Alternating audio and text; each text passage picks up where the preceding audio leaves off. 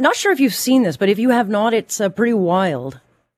It's not something you see every day, certainly, but there's this wild scene playing out on the streets of Brampton over the weekend where there was a huge brawl captured on video in the middle of a parking lot. And this melee involved at least a dozen people.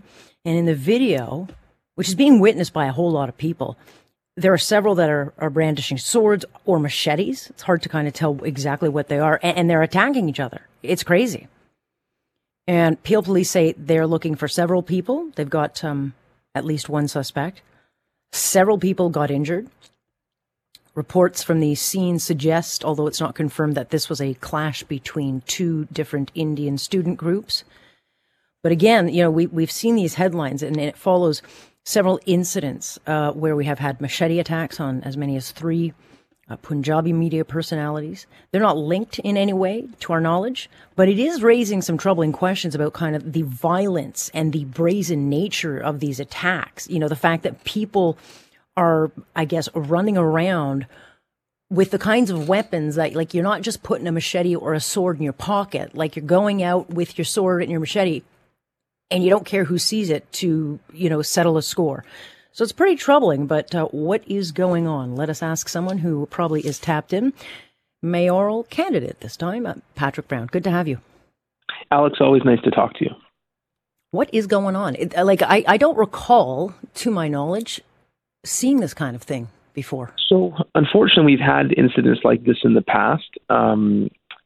Near Sheridan College, there's a plaza where we've had a number of incidents, and obviously this video was very disturbing. There was a group of students at 1:30 in the morning at McLaughlin Road in Steeles, which is near Sheridan College Davis campus. The positive news is the police have a person of interest, and I'm told that arrests will be forthcoming, and anyone who is reckless enough and to use a sword deserves to face serious criminal consequences. But I'd go further, Alex. This has taken up a lot of our police resources and time. If you're here as an international student and you commit a crime, it's a privilege to be here in Canada, and I certainly believe you lose the rights to that privilege if you hamper the safety of others. I think sometimes we're too lenient in allowing activity like this to happen. And I really think there needs to be more of a zero tolerance. If you're here as an international student and you commit a crime, go back home. All right. Well, is this, what is at the root of this? Do we know what the motive behind all of this was?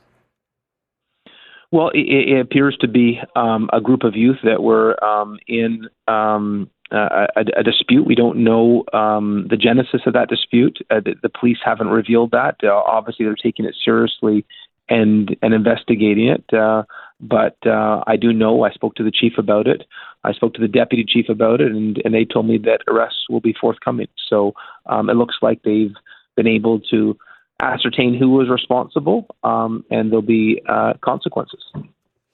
Is this a concern where we have international students who might be coming here, or anybody coming here, where they're bringing their own local or domestic politics from their home and bringing it here to settle scores? Is that the concern? Well, I do worry that the nature of this vigilante justice, because to take matters into your own hands may be something that is permitted elsewhere. It's not permitted in Canada, and so if anyone thinks that they're above the law, then they're sadly mistaken to how we conduct our affairs in Canada. It's why I say there needs to be a real conversation about, if you're here as an international student and you commit a crime, do you lose the right to continue to study in Canada? Because if you're causing harm and breaching the safety of the community, that's not a benefit to our city or to our country.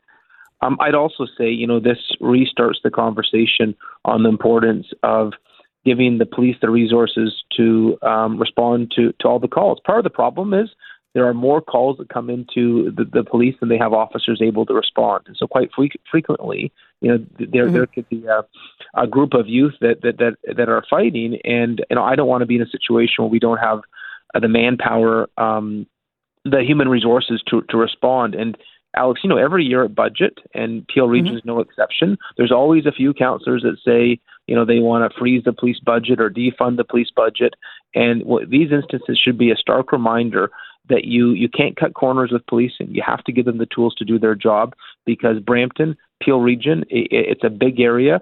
We're a big city now, and we've got the same challenges that any other big city in the country would have. Yeah, and for the listeners who haven't seen this, if you see the video, there are a number of weapons, and it is lucky that no one got killed, because when you bring a sword and or a machete, chances are you're either going to get really hurt badly or killed. And so it's not something we can allow happen, but we are in an election. And so is this going to become an official issue for you, where you're going to be pushing, federally to have changes made so that if you, are here internationally studying and you commit a crime, you're out? Well, I've advocated for a while now that we need to deal with the revolving door nature of our justice system. I don't think the fact that we're in a municipal election period changes my perspective on this. I'm going to continue to be outspoken on that. I launched a petition 3 years ago on bail reform because I found the same people were getting arrested again and again, and it was a waste of police time and resources, and disheartening for those that put the time in to get those responsible. But I do believe we need to have a conversation on what we do with international students who have committed a crime and what the consequences for that is, because it is a privilege to be here in Canada. And, I'll encourage, those conversations to happen.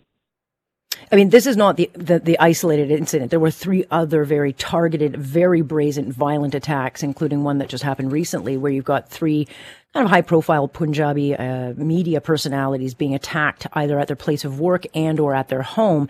These people don't care. They're showing up daylight at offices, whatever, to carry out some kind of personal vendetta. And so how do you then break through and get the message out that we don't do that here? This is not how we settle scores, because, we just can't have people running around with machetes or these kinds of weapons to settle issues they have.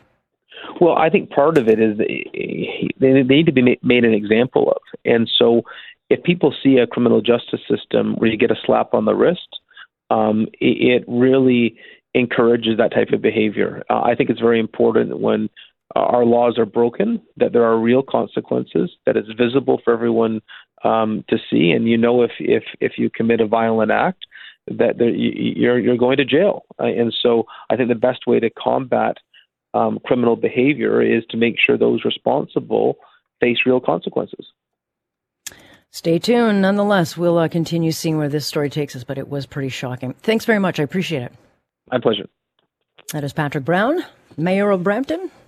And he is in an election cycle. But if you haven't seen the video, it is pretty miraculous that no one got killed. It is just that there was just no holding back, witnessed by an awful lot of people.